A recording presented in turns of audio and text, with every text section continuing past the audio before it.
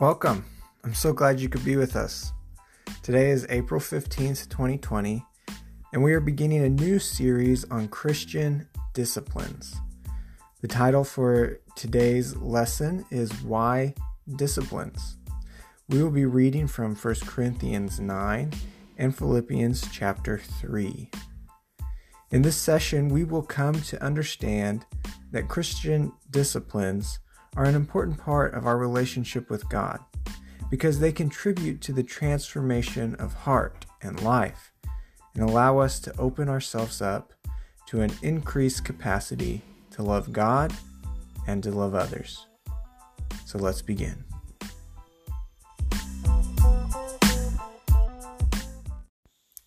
Our first reading comes from 1 Corinthians chapter 9, verses 24 through 27. Do you not know that in a race all the runners run, but only one gets the prize? Run in such a way as to get the prize. Everyone who competes in the games goes into strict training. They do it to get a crown that will not last, but we do it to get a crown that will last forever. Therefore, I do not run like someone running aimlessly. I do not fight like a boxer beating the air. No, I strike a blow to my body and make it my slave, so that after I have preached to others, I myself will not be disqualified for the prize. And then Philippians chapter 3, 12 through 14. Not that I have already obtained all this, or have already arrived at my goal, but I press on to take hold of that for which Christ Jesus took hold of me. Brothers and sisters, I do not consider myself yet to have taken hold of it, but one thing I do, forgetting what is behind me and straining towards what is ahead, I press on toward the goal to win the prize for which God has called me heavenward in Christ Jesus. Let's look back at the Corinthians passage as we explore some questions together. The first question is this: how is a Christian's life like running a race?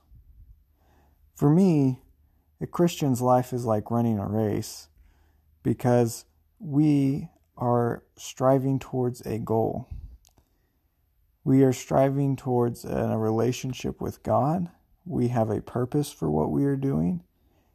We have a vision for where we are going, just like you would when you're running a race. And just like running a race is not an easy thing, our Christian life, our walk with God is not always an easy thing. There are hills, there are ups and downs, there are times when they're smooth sailing, there are times when it takes every ounce of strength that we have left to keep going. But we press on, just like you press on when you're running a race. There is a goal, there is a purpose in mind. And we keep striving for that goal and that purpose. In our Christian faith, that's our relationship with God.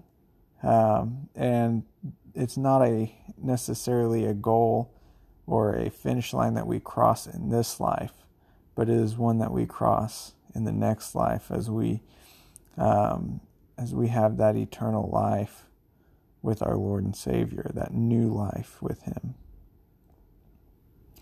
The next question I want us to explore together is this: what kind of training do we do in our Christian life, and why is it important? So obviously, we're not running a mile the first week, 2 miles the second week, working up to the 20 plus miles that you would need to be averaging for a marathon. That's not the kind of training that we're talking about here.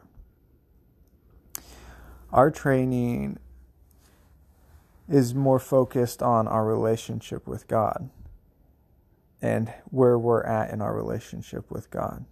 And so when I think of training, I think in my Christian life, I'm thinking of reading scripture, I'm thinking of my prayer life, I'm thinking of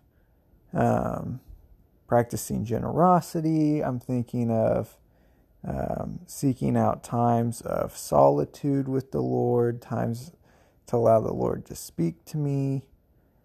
All those things make up what comes to mind for me when I think of training. And the training is important because all those things draw me closer to God, draw me closer to Him in my relationship, make me ever more in His image, create new life in me, help me shed away the old self, the dead parts of myself, and allow the life and the light of Christ to take root in my life evermore and to produce fruit. Makes me a part of His kingdom in everything that I do in life. That's why that training is important. And the training is not something that, you do training at the beginning and then you go run the race. But in our Christian life, in our Christian faith, this training is something that we do all the time. That's why we typically talk about it not as training, but as a discipline, because it is an ongoing, constant thing.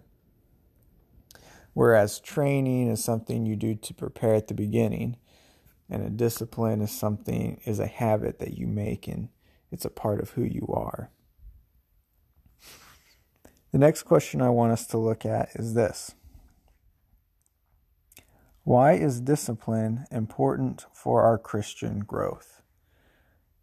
So again, discipline is important to our Christian growth because it becomes this daily part of who we are as we are daily reading Scripture, as we are daily praying, as we are daily seeking out that time and working on our relationship with God on a daily basis. That discipline is important because it opens the doors for us to grow in our relationship with Christ, because we are allowing Him to speak into us and show us His way and show us His life and the things that He wants us to be a part of, not the things that we are wanting to be a part of and the things that we are wanting to do, but to be a part of His kingdom.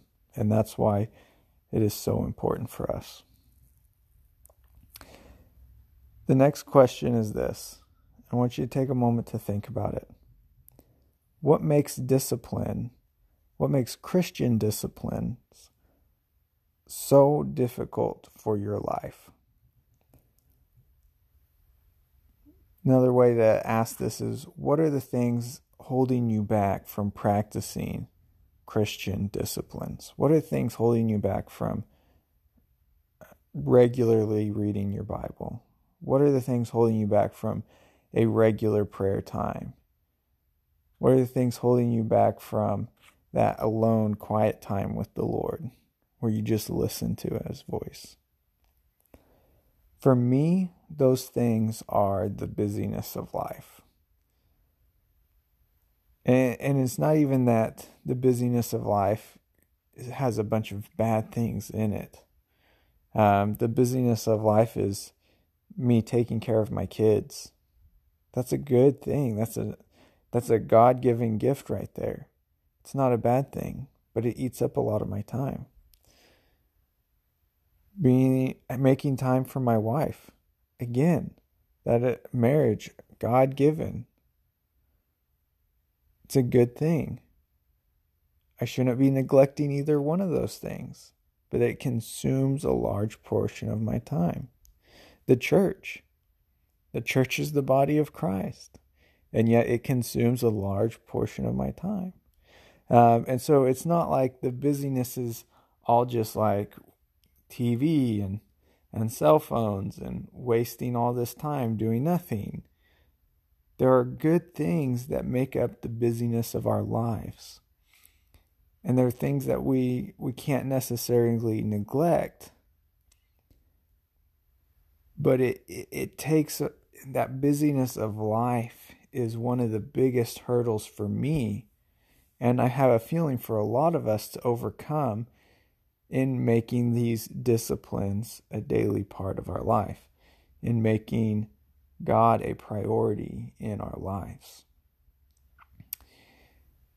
Whenever we talk about this topic, it always makes me think of the story of the professor who takes a glass jar and he fills it with large rocks, and he asks his class, "Is this jar full?" And they say yes. And then he pours in some smaller rocks and it filters in around the big ones, and he goes, "Is it full?" And they go, "Yeah, it's full." And then he takes sand and he pours the sand in and it filters down in there. And then he goes, "Is it full now?" And now the class isn't so sure. And so then he takes a pitcher of water and fills the whole thing up with water. And he goes, "Is it full now?" And finally someone says, "Well, yeah, I think so. I don't see how you could possibly fit anything else in there." And the professor goes, "You're correct. It is now completely full. I can't fit anything else in there without spilling something out." So what would the lesson be here?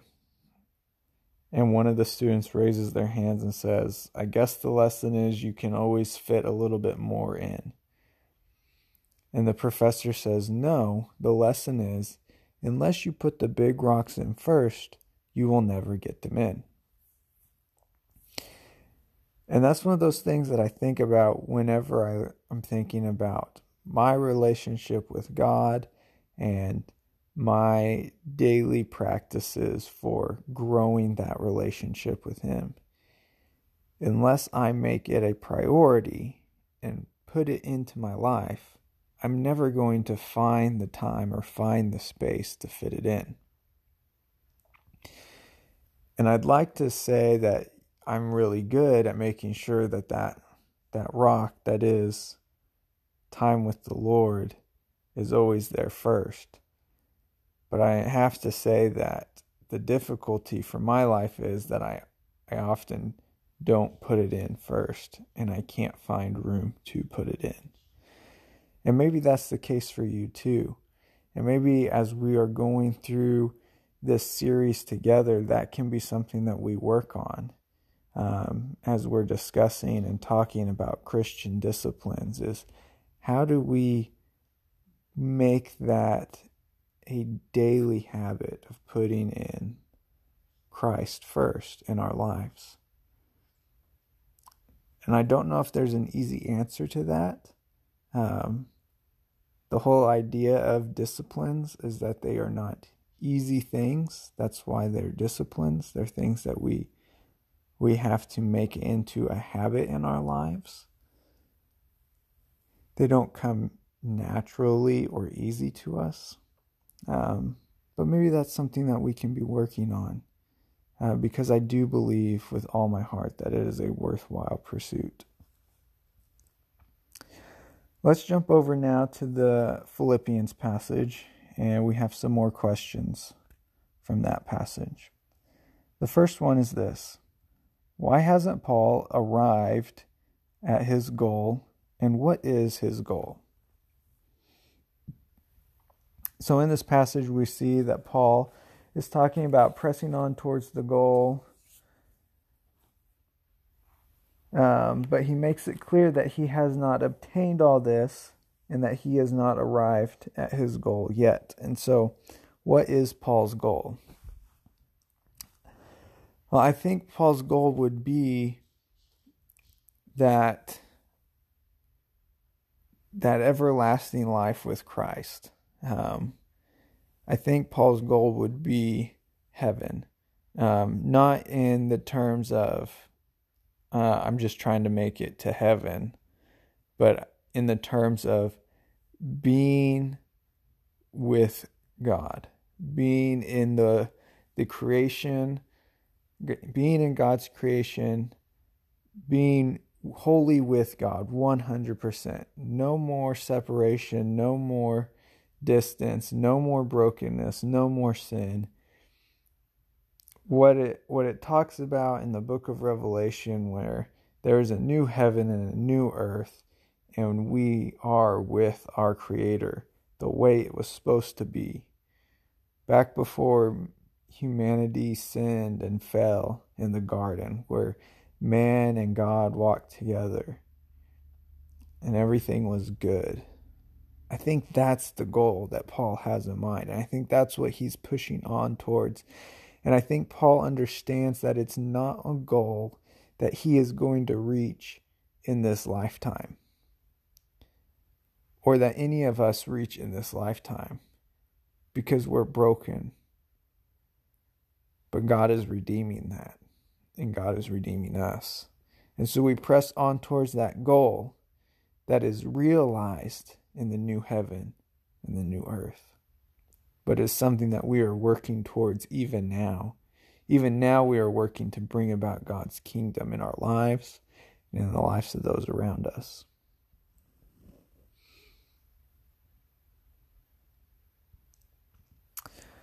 The next question is this: why forget what's behind and strain towards what is ahead? Paul uses imagery like this in other places, where he talks about putting off our old self and putting on our new self. And I think that's what Paul's talking about here too. Forgetting what's behind, straining towards what is ahead. Our life of sin, our life of death, our life of living the way that we want to, being our own gods, calling our own shots, and straining towards the kingdom of heaven. Straining towards our relationship with Christ and the new life that He is doing in us. That new creation that He is doing in us. That redemption and salvation that He has brought us. Not dwelling on the past. Not dwelling on our mistakes. Not dwelling in the sin and in the death that haunts us, but straining on towards the kingdom of heaven and making that our focus, making God our focus and not our own selfishness. The last question is this: what does press toward the goal mean? When Paul's talking in this passage and he says, "But I press on towards the goal to win the prize for which God has called me heavenward in Christ Jesus," what does that mean?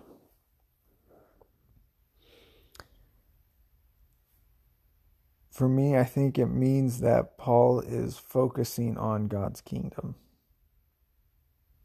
That he's pressing on. I think it also really hits on the fact that this is not an easy goal to be moving towards. Paul did not have an easy life.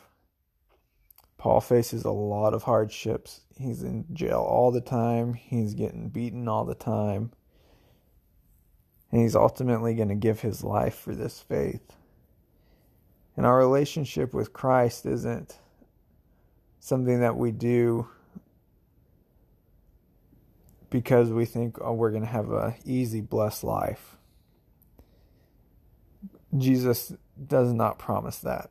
He promises hardship. He promises that people are going to hate us for it. But we press on because we know that it is life. We know that it is what we need. We know that it is what it is where we are supposed to be.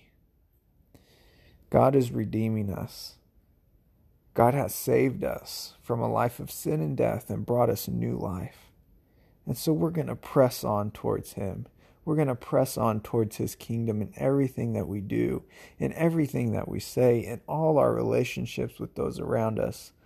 We are going to press on and try to live as kingdom people because it is the best thing that we have ever encountered in our lives. And so we press on towards that goal. We press on towards our relationship with Christ because He bled and He died and He rose again to bring us salvation. And it just blows my mind what God has done for us. And so we press on towards His kingdom because we see the light and the life of Christ. And we know that is where we belong.